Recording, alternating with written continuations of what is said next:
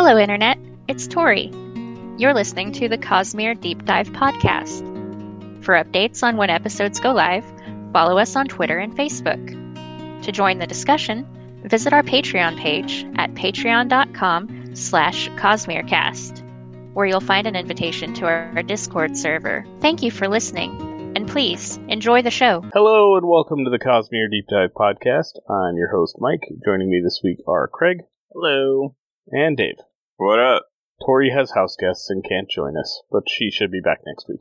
Hello. Like from a different country.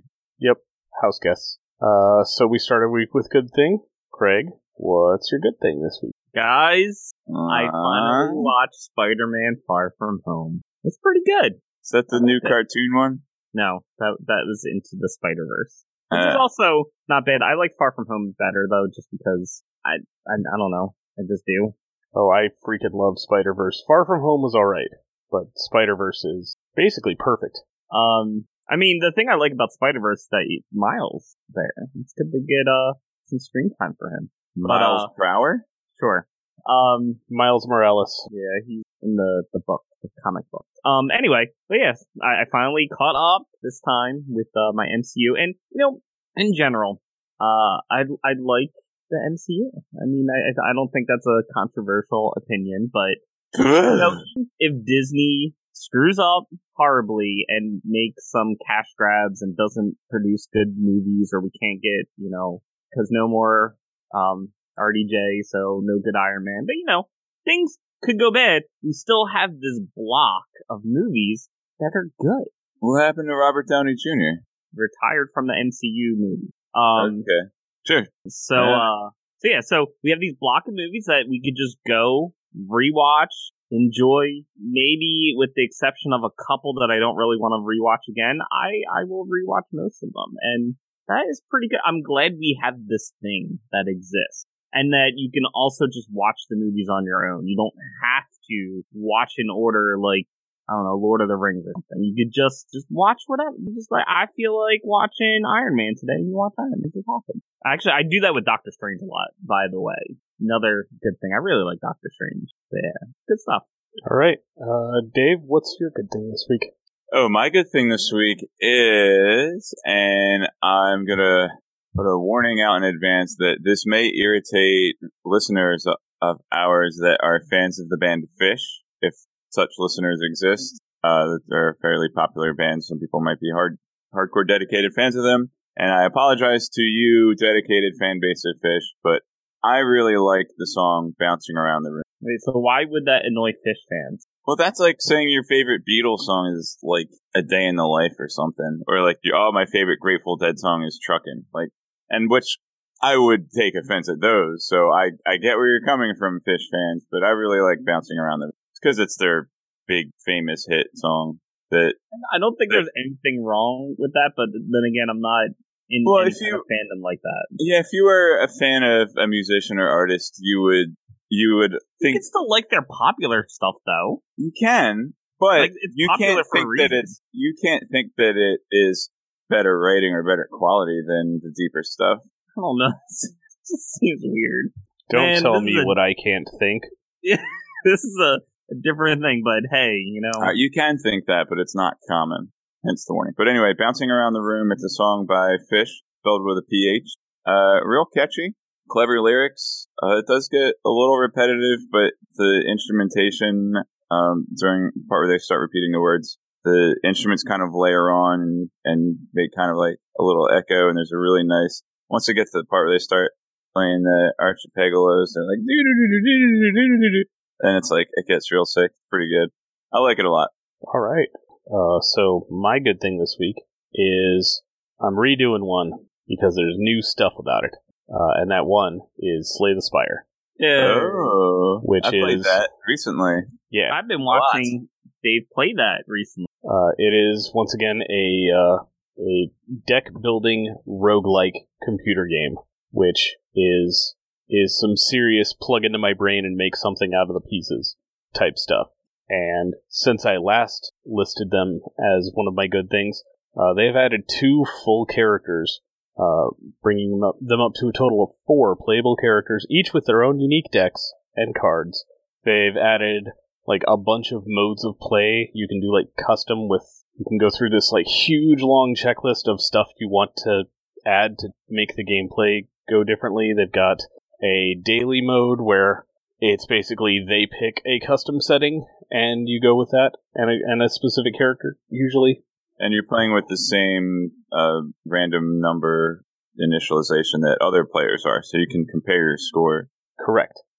They've also got Ascension, which is after you've beaten the game, like after you've gone through all the way to the air quotes final boss, because it's not actually the real final boss yet. Oh yeah, because Act 4 didn't exist back when we had Slay as our good things. Yeah, and yeah, they've also added Act 4, which is if you do some extra, slightly more difficult stuff over the course of your run, you get access to a fourth area that you normally can't get to, and everything's even tougher, and it's great. It's a super fun game. I wish I had a better feel for the newest character. I don't really feel like I understand her yet, but I'll get there. I've played her a few times. I'm getting the hang of her. It definitely helps to watch other streamers playing Slay the Spire. I really like Baylor Lord. He's almost always, like every day, popping to his channel, at least for a little bit, because he's got a great voice. He plays the game. He knows it extremely well, and no matter how tedious it must be getting for him, he explains every single thing he's doing every time he's doing it. And it really helps me to understand. Link him in Good Things, Dave. Yeah, I will. It's interesting. I didn't actually realize that Defect was new when I started playing it, because I remember it was your Good Thing, and then shortly after that, I picked up the game, and Defect was already in the game. I didn't realize. Yeah, Defect at that point was brand new. When I was playing with it, it was still in like the beta branch, so it hadn't quite made it into the Zed main branch game yet. Zed branch is one of the relics in the game. It's one of the most fun relics to combo abilities with. You throw that on the Ironclad and just... Oh, man. Happen. So yeah, Slay the Spire, having a lot of fun with it again. Alright Dave, when last we spoke, you had a homework assignment. Would you like to tell us about that? Oh yeah, so during the first interlude, we met 3, quote, foreigners, and you told me that they were world hoppers, and that 2 of them were characters that I have encountered before, and I have some guesses on who they are. One of them you said that I would recognize by his name, and one of them is named Teemo, which sounds a lot like Demo from the Mistborn trilogy. So that's one guess, that Temu is Demu. And the second guess? And my second guess, Galarfanarf? Oh my god. Galadon. That's in the Dave Greer channel. Wait, is this another clip from Kung Pao? I employ you to reconsider. Okay, and anyway, the way that he kind of acted, the way he kind of talked funny, reminded me of, I remembered him as the guy that says Dolokin from Elantris. Yep. And I was trying to remember his name, and I wrote Galarfanarf. And Craig corrected me and said his name was Galadon. And then I couldn't remember whether or not Galadon had died in Elantris. And Craig says that he hasn't, so that's my guess for the other guy. Alright, you're 2 for 2. Right, and you said I wouldn't know who the other foreigner was. Right, he's from White Sands, which we haven't gotten to yet. Oh, so I get to reverse guess that one. Sure. I mean, you really won't need to. You'll get it pretty much right away. If you really remember that far in the future. You can't remember stuff in the future, Craig. It hasn't happened yet. This looks like the tongue guy. It is the tongue guy. So yeah, those are Demu and Galadon. Demu you're supposed to get from the name, Demu, yeah. And then Galadon by constantly saying understand. It's really his speech patterns. Yeah. Which, if we remember and think back to our Mistborn days, man. You mean Elantris? No, I'm talking about Sazed in the epigraph. Okay. But yeah, if you'll recall, in Elantris, Galadon constantly ended his sentences with, what was Dolokin. Sula's friend. Well, he says that a lot, too. He does. But the one that means understand. Dolokin means idiot, I think. Kolo, maybe? Kolo, yeah, that's it. Okay. Yeah, he says Colo at the end of most of his sentences, which means understand, because that's sort of his speech pattern. Oh, there we go. Gaz got it right before we did, I'm pretty sure. Anyway, let's get back to Way of Kings. You read chapters 13 through 15, correct? That is correct. Yeah, you did it. Alright, chapter 13 is one of my favorite of the whole book, and I would like to hear you tell me about it. That's so friendly. Alright, chapter 13 is titled 10 Heartbeats, and that title comes from the fact that it takes 10 heartbeats to summon your mist sword, Shardblade. No, wait, this sword. So, well, it's 10 heartbeats. So if your heart is going faster, you can summon your blade faster. 10 actual heartbeats. It's not poetic or anything like that. It's 10 literal heartbeats. All right. My first note says Cosmere, because that was mentioned in the epigraph, and I don't remember. That's the name of our show. Yeah. No, I thanks to Brandon for noticing us, I guess. Yeah, I don't know if we have actually seen the word Cosmere up to this point. Maybe toward the end of the Mistborn trilogy we did, and I might have made note of it, but I didn't really have enough context to really get. Yeah, there's a chance Ruin / AT might have said it, but I'm not certain. Yeah, I don't certainly remember. wouldn't have seen it in Elantris, but there's a chance AT actually said it. Alright, chapter 13 proper. Chasm Fiend should have a beefy arm just for good measure. Consummate V's. I said consummate V's. Yeah, so consummate V's all over, dude. Oathbringer, Sunraiser. I think those are the names of swords. Correct. Fight, Stupid King stoops again. Aw. The Blackthorn awakens. GG. Alright, so this is a continuation where we left off in chapter 12 last week, right as the Chasm Fiend begins to attack the characters. And it gets all fighty, and Alinar, he steps up, and he's the guy. He's the guy in this chapter. Like, he hasn't been the guy for so long slightly because of his visions and things, and partially because of getting older and more timid, and people talk behind his back and stuff. He doesn't care what they think, but he hasn't really been seen as the guy in a long time, but he's the guy in this scene. And so they have to, the Chasm Fiend has 20 legs or 16 legs or something. That's a lot. Many. He has many lots legs. Many lots legs. And so, Dalinar and Junior Nar are chopping away at the legs with their sword blades. And so the sword blade can't cut through living flesh. So when it comes in contact with the leg, it just kills the nerves in the leg. So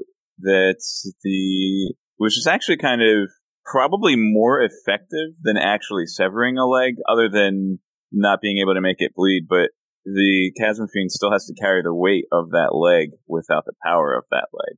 So they start getting there, and then King Elohim is like, I'm gonna go in and be the hero. And then he goes and almost gets crushed on. That's exactly what he sounds like in my head. Dalinar has to go and be the guy and save him, and catches like a claw or something. Like the Chasm Fiend is about to crush attack with his claw or something, or cast guillotine or something, and Dalinar's like, he has to catch the claw before it crashes down on the king. And while he's holding up the weight of this enormous beast, Adolin goes around, he chops down, severs the nerves, I guess, of enough more legs so that the Chasm Fiend actually falls down. And then they slay the Chasm Fiend. And one thing I didn't quite get is, so once the Chasm Fiend is actually slain, it's no longer living, right? So the shard blades can actually cut into its flesh. But it seemed like they chopped its head off or something. I forget exactly. But it seemed like they chopped his head off for killing him. Or maybe like the blade coming in contact with the neck killed him, and then the rest of that sweep severed his head, or whatever they severed, I forget. So it was either the spine or the brain that the shard blade came into contact with. I don't remember which. Okay. So a few things here. This is exactly why Way of Kings needs to be like animated in some way. If it becomes a TV series, you need the scene It needs to be. It is anime. This needs to be, and it has to look really cool. Just do a Tarantino thing, like Kill Bill. Just have one anime scene. Just one, and this is it. This chapter 13. This is the anime scene. I like the idea of having the Spren be animated. I think Tarantino could do a good job of this scene with live action. And the other thing, of course, is shard blades sever the soul when you cut through a limb or something. Yeah, but the soul isn't in the leg, Craig. The soul's at the bottom of the foot. No.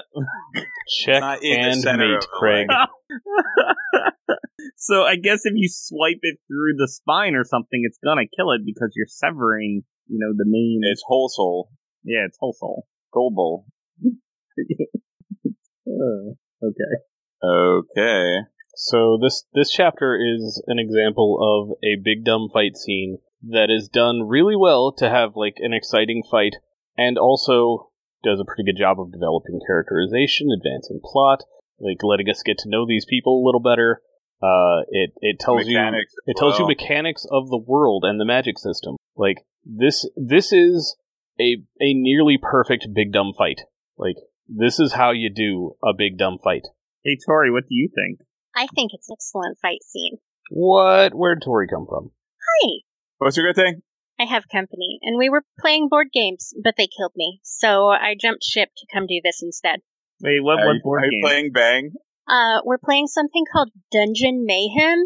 Okay. Where you've got a bunch of heroes and a bunch of monsters. I was playing as Hoots Magoots, the dancing owlbear. Hoots Magoots.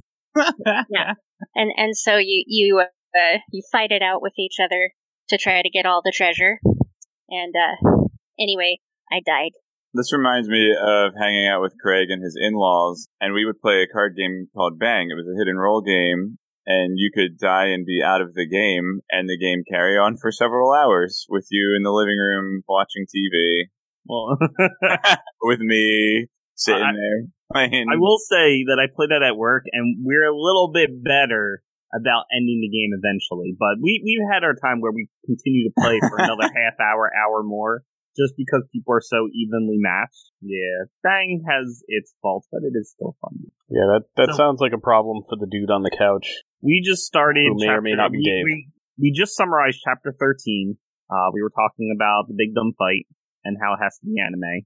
And I still say, if you're the sheriff, the odds are you just randomly off somebody because you're more likely to take out an enemy than a deputy. But the problem with that strat, though, is that if you kill your deputy, it's game over because then it's easy for the outlaws to win at that point. Okay, so you're talking about Bang now? Yeah, chapter 14 of this book is just they all sit down and play Bang for several hours. Well, 3 of them play Bang for several hours, but that explains why the book is so long. Dalinar is the sheriff. Adeline's the deputy. He can't renegade too well. Chapter 14. Chapter titled Meowth used payday. Wake up, chumps. Kaladin has no authority yet. Gaz says that you can't have authority without a rank or title, but Kaladin says you get authority from those who give it to you. But I already knew that because of Spook. Spren don't sleep. But what about Snore Spren? Kaladin walks the plank, back and forth in the lumberyard. Everyone in Bridge 4 has doubled their chances of survival, not because they started training, but because they have names now. Sylphrena is changing. So I'm looking forward to the day when you stop calling her Sylphrena. Why? I don't like her nickname. Her name is Sylphrena. You're gonna have to get used to it. I know that Kaladin refers to her as Syl, and that's how the book puts it, but Sylphrena is just such a pretty name, I wouldn't dare shorten it. Okay. So, would you like to expand upon your bullet points now?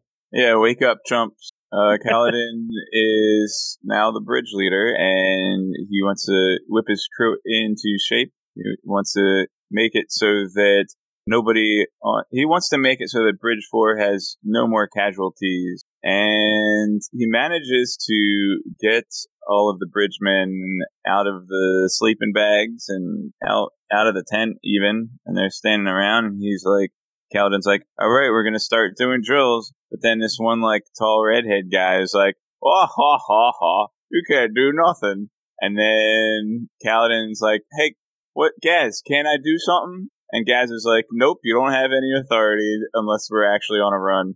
And then Kaladin gets all mad, and Gaz is hiding because Kaladin's mad, and Gaz is one of them wiener boys who doesn't want to be stood up to. And so Sylphrena goes around and finds where his hiding spot is. Kaladin sneaks up behind him, and Kaladin's like, give me my money. And Gaz is like, here you go, 4 spheres. But then Kaladin says, 5 spheres. And Gaz is all like, oh, but you said I would get to keep a sphere. And he said, no, you give me my 5 spheres and I will pay you 1 sphere. I want you to remember that it's because of me that you're getting this extra money. He wants to keep him in line.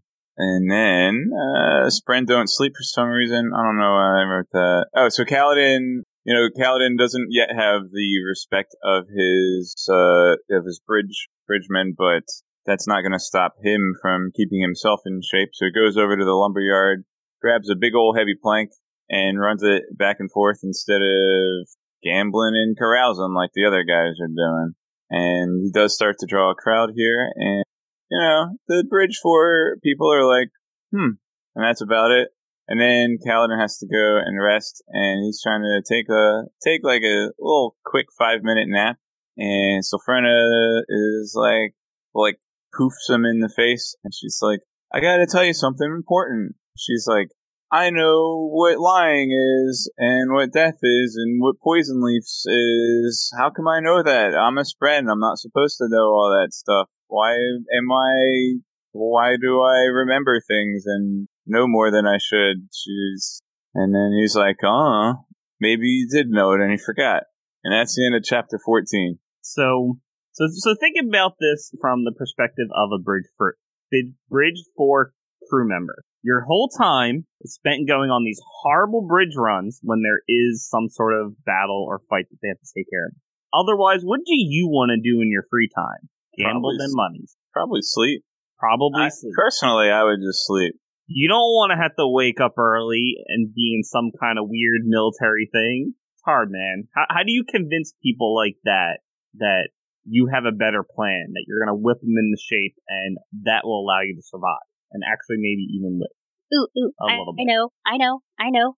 You do it by example. Yes. I think that's what Kaladin is doing. You do it with a training montage. Alright, so yeah, we don't know quite what's going on with Sylphrena here, but if I had to guess, it has more to do with Kaladin than it does with Sylphrena herself. So what, do you have any other thoughts on this? Or just that, like, do you know what she's remembering? Is she remembering stuff Kaladin knows? Like, she's sharing thoughts? What do you think? What are your thoughts? I don't know. I think that Kaladin, it probably has something to do with shards, if I were to guess. Something. It's like every book in the Cosmere. Something to do about shards. I keep telling you that's our tagline. Gotta secret stuff somewhere. Chapter 15. Chapter 15. The Decoy. Lots of causalities? I don't think that's what I meant to write. I'm going to chalk that up to autocorrect, Spren. Lots of casualties. Do those look like a paperclip?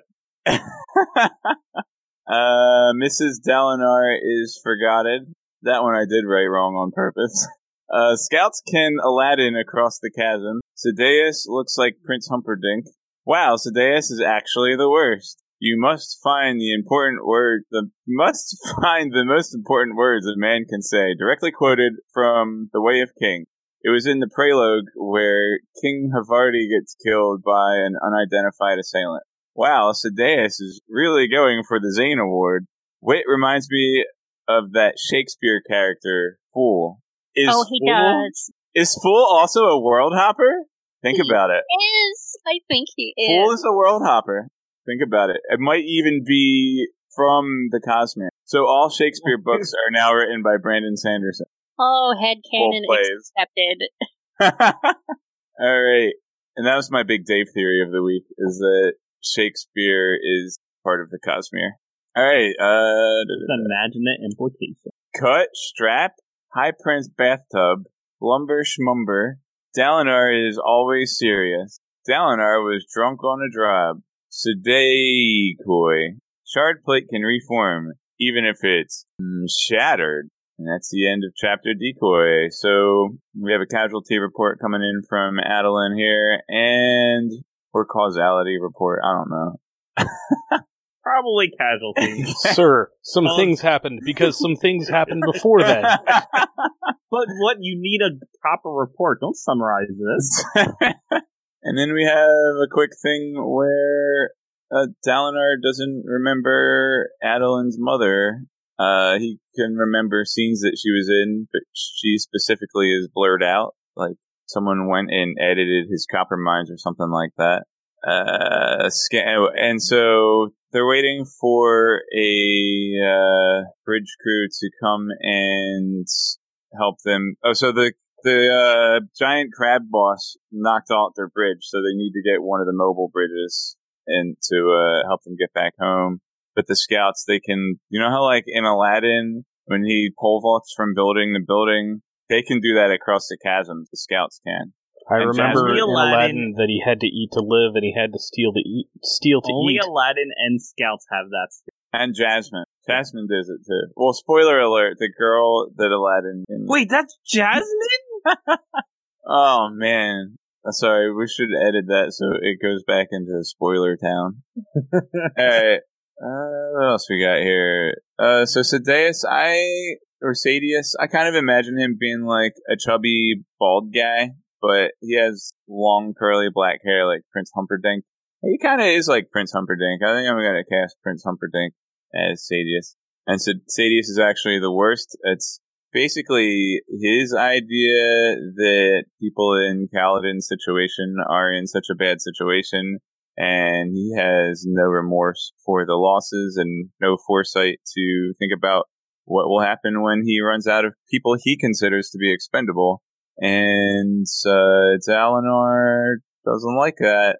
Dalinar would rather use the Chulls and wheelie dealies and, you know, not use human beings as arrow fodder.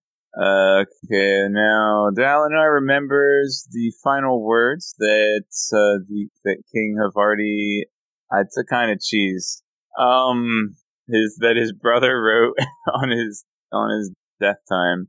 His brother wrote, "You must find the most important words a man can say." Yeah, and that's it turns out that that's really interesting because men aren't supposed to be literate in this world, or at least in this kingdom. So it was kind of a shameful thing that the other king was able to write, you know.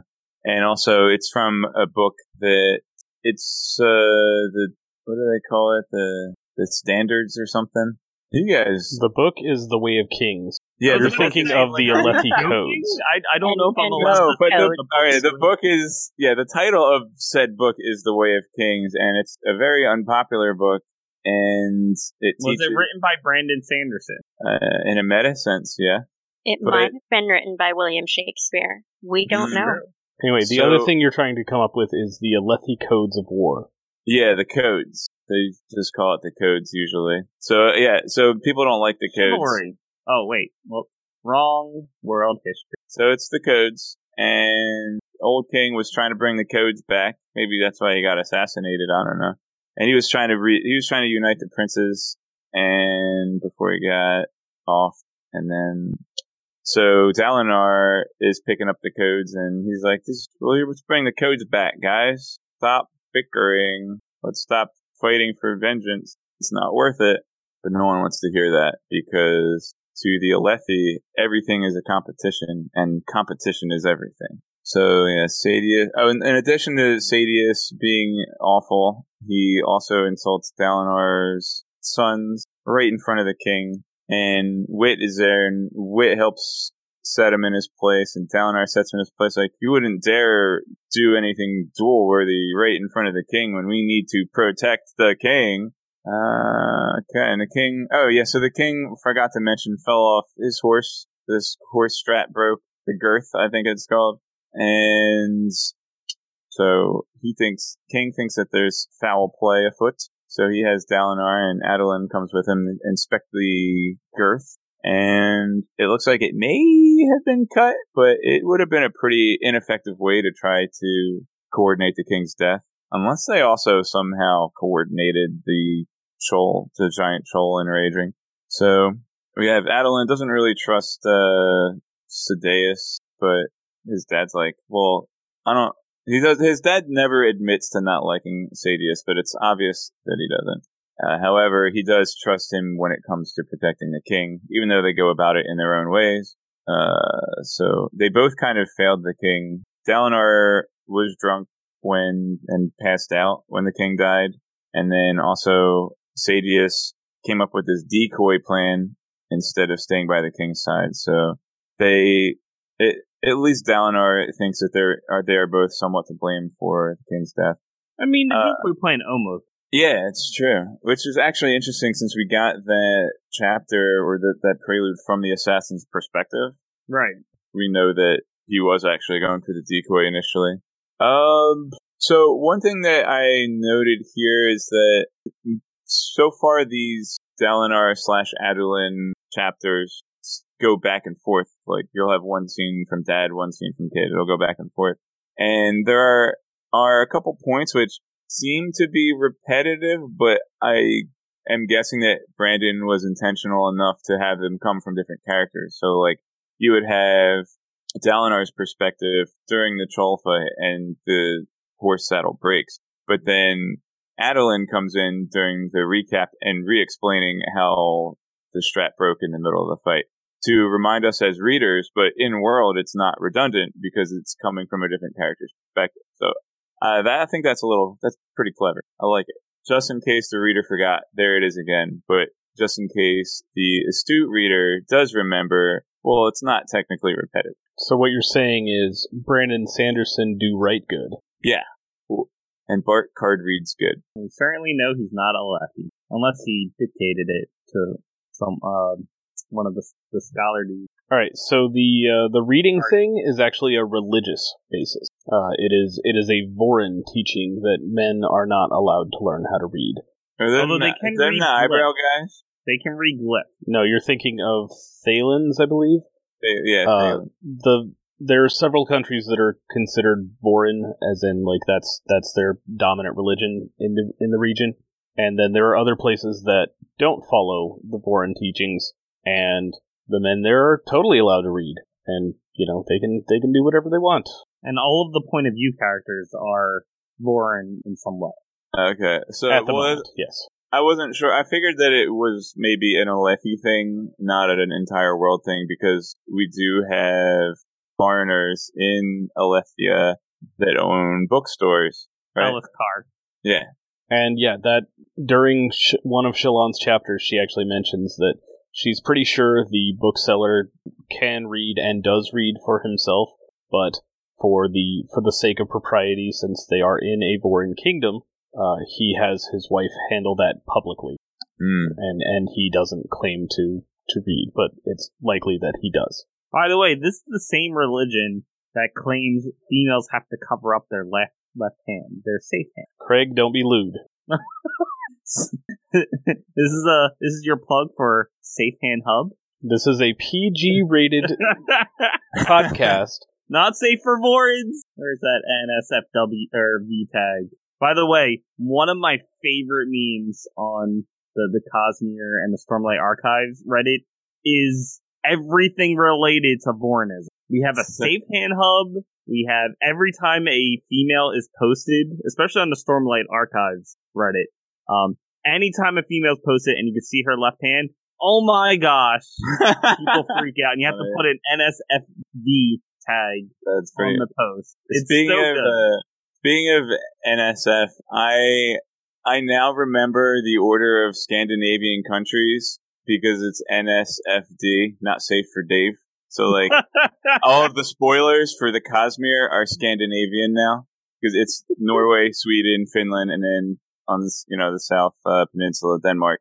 That's funny. Yeah. I mean, I already knew their order, but now I can remember it even better. Yeah, I didn't know the order, so I'm going to remember for now. Not safe for Dave. All right. Do we have anything else for Dave before we boot him? I don't think so. I don't have any. Okay, then Dave, go away. Bye, Dave. Bye, Dave. First spoiler, the girl that Aladdin meets on the street at the Apple stand is Princess Jasmine. All right, Dave's gone. I can play the thing and I can cut the Aladdin thing. This concludes the spoiler-free section of our podcast. If you are, as I am, reading along for the first time, we recommend that you stop listening now, as the following will contain spoilers for not only this book, but for other Cosmere books as well. There may also be general spoilers from any other source material. Spoilers begin now. Aw, but he likes that one. Also, you know you won't. We can just leave it where it was in the first place. It's fine. Anyway. So, I started my reread of Way of Kings. I feel so bad, guys, because there's actually a lot I wanted to talk about in the prelude and prologue and whatever else. And I didn't realize it because I didn't know until I reread it and I'm like, holy crap, there's so much here in those 2 chapters. Mm-hmm. And we didn't talk about it. And I didn't write it down, so I'm not like I want to talk about it now. Yeah, because now it's too late. I feel bad for our listeners because there's some nice, juicy stuff there, and it sounded like we didn't care. I care. I didn't. You just didn't care enough to start reading when we did. I was finishing the Black Prism, whatever the heck. So, with regards to these chapters, these chapters, I have a couple of things. Okay. So first off, Wit, aka Hoid, super duper writing everyone around him, right? Like pretty clearly, he's making Sadeas mad. He's making Elhokar like him. Yep. He's trying to bolster Renarin's confidence. He's on Team Good Guy. At least that's what he's presented as. Probably throwing some soothing at Dalinar to keep him from, And the key point is drawing out his shard blade and killing Sadeas. Wit will insult anyone, but he doesn't really insult Dalinar, Adolin, and Renarin that much. I don't think he insults Renarin at all. Because they're the only people that aren't giant screw-up man-babies around him. Yeah, exactly. Yeah. And so, yeah, I'm 100% certain that he's just throwing emotional allomancy all over the place, trying to get Sadeas to kill him publicly with his sword so he could just fake his death and then come back, because Sadeas literally can't kill him. And I think that's one of the rules. If you actually kill the Wit and you're caught, then you lose your nobility status or something. You lose all rank, all titles, all lands, all property, just everything. You are done. You cease to exist as a person. And but it's legal. Somehow the Wit ends up dying anyway. Usually, not this one, but right. But yeah, if you can do it in secret, then it's fine. But Wit is not concerned about that because Sadeas does not have the resources to kill him. So doing it in secret will mean he just shows up again the next day. Although if he can encourage a duel between Sadeas and Dalinar, that's another way to deal with Sadeas. Because there's no way Dalinar's losing that. I mean, it would have been Adolin, not Dalinar. Adolin's the dueler. But true, but I don't think you could... I guess you could designate a champion. I don't know. Man, if... In Words of Radiance, if they had known about Wit having, emotional allomancy, they totally would have just asked him to help with the whole we'll challenge all these people to duels plan. Also, that's sort of the issue. Hoid does lie low, otherwise he would be a huge crutch for our main characters. Regardless of where he is, because he has all of these powers, he needs to stay on the sidelines and not admit that he has these powers. Oh man. How badly does Elhokar need a Tindwyl? Oh my gosh! Literally, he needs one Tindwyl, and he could stop screwing up all the time. I mean, he's still paranoid. I'm not sure if Tindwyl would be able to solve that. And that, because he's paranoid for good reason, because he sees the cryptic. He sees the cryptics in the mirrors, and his father was assassinated super publicly. Yeah. And he has had the strap being cut. He did himself, obviously, but there have been other low effort attempts on his life that I don't think anyone else has noticed or paid attention to, and they just chalk it up to Elhokar's paranoia. Yeah. But he's noticing. Isn't it Graves who keeps sending these? Who? Graves. We meet him in the second book. He's part of the offshoot diagram. I kind of remember something about him doing that, yes.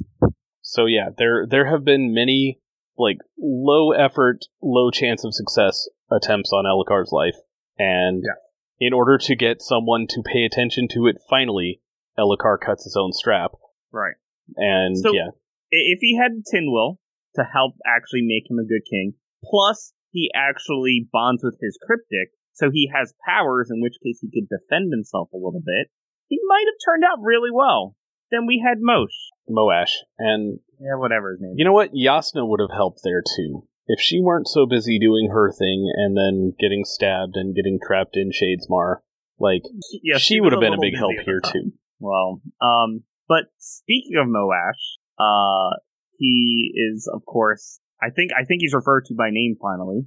Yeah, so, I believe he's the first guy that Kaladin drags out. He is. He is. It was very satisfying. Teft is mentioned, I think, before the interlude, right? So we also met Teft, didn't we? Yes, we did. I think so.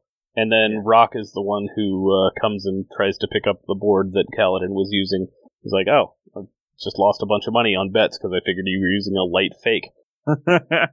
So we have the makings of Bridge 4. It's just a shame that Moash is there as well. And we're going to have to deal with him for a couple bucks before he has his turn and he's a jerk. But the reason that all of that works so well and why you hate Moash is because you don't hate Moash for a long time. He's a good, interesting character. Like, he's a pretty helpful guy for Kaladin to have around. I mean, he's still an interesting character. He's doing stuff, it's just that he's doing the wrong stuff. Like, he's the character that you want to now dislike, but that doesn't mean he's poorly written. It's just that his motivations aren't what you would like to see from the protagonist. I mean, he's a direct in-book example of what if Kaladin made different choices. Yeah, so we do have Moash popping up.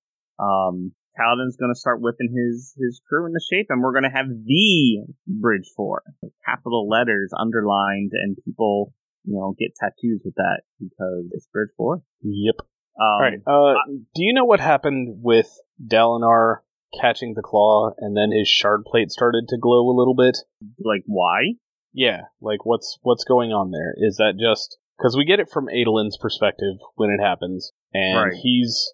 Could he be harnessing Stormlight, I think, is the question. Well, not while he's wearing shard plate. Like, it's just harder, it's not impossible. No, the shard plate sucks all the Stormlight out of you. We see that in Words of Radiance during the big 4-man duel. Yeah, but keep in mind, he binds with the Stormfather. I mean... Which he hasn't done yet. Hasn't done yet, but it's starting because Stormfather's sending him the vision. That's a really powerful sprint. It might be able to overpower the shard plate. I don't know.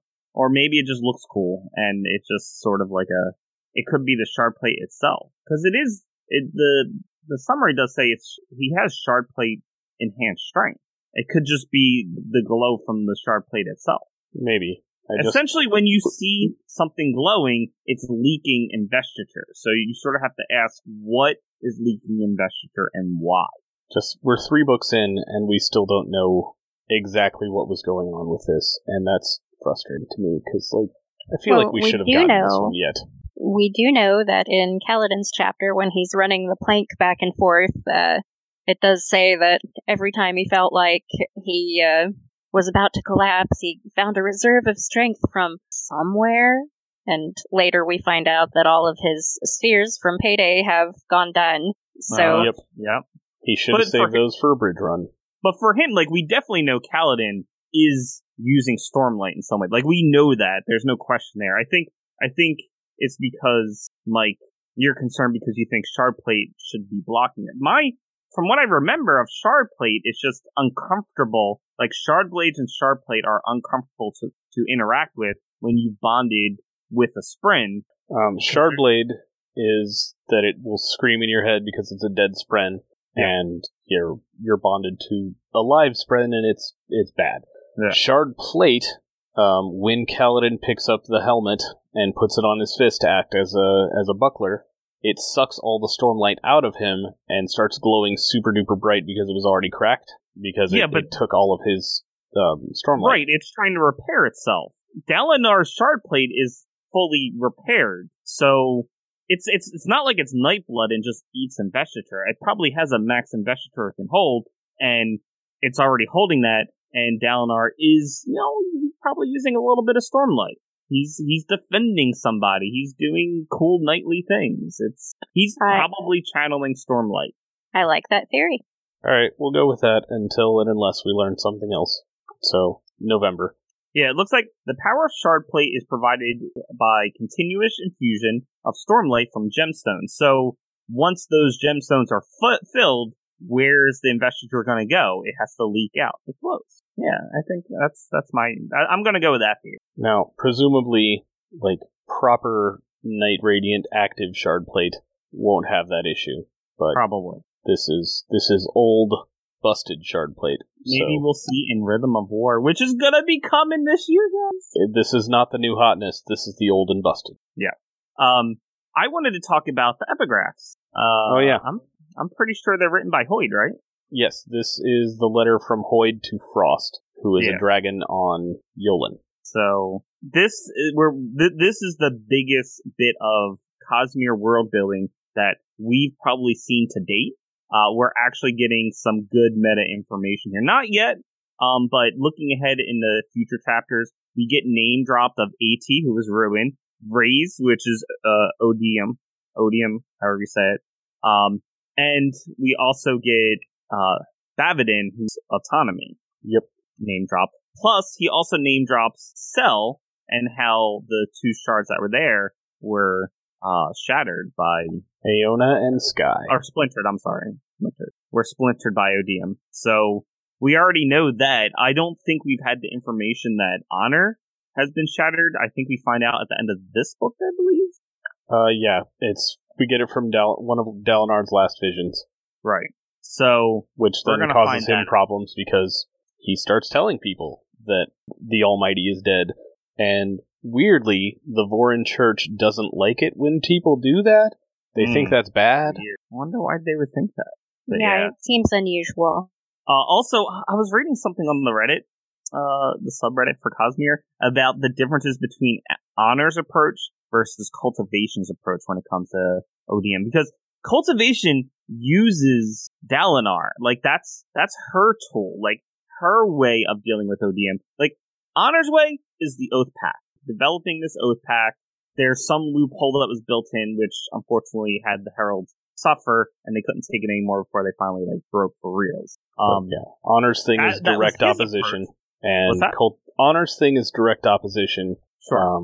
The honorable path.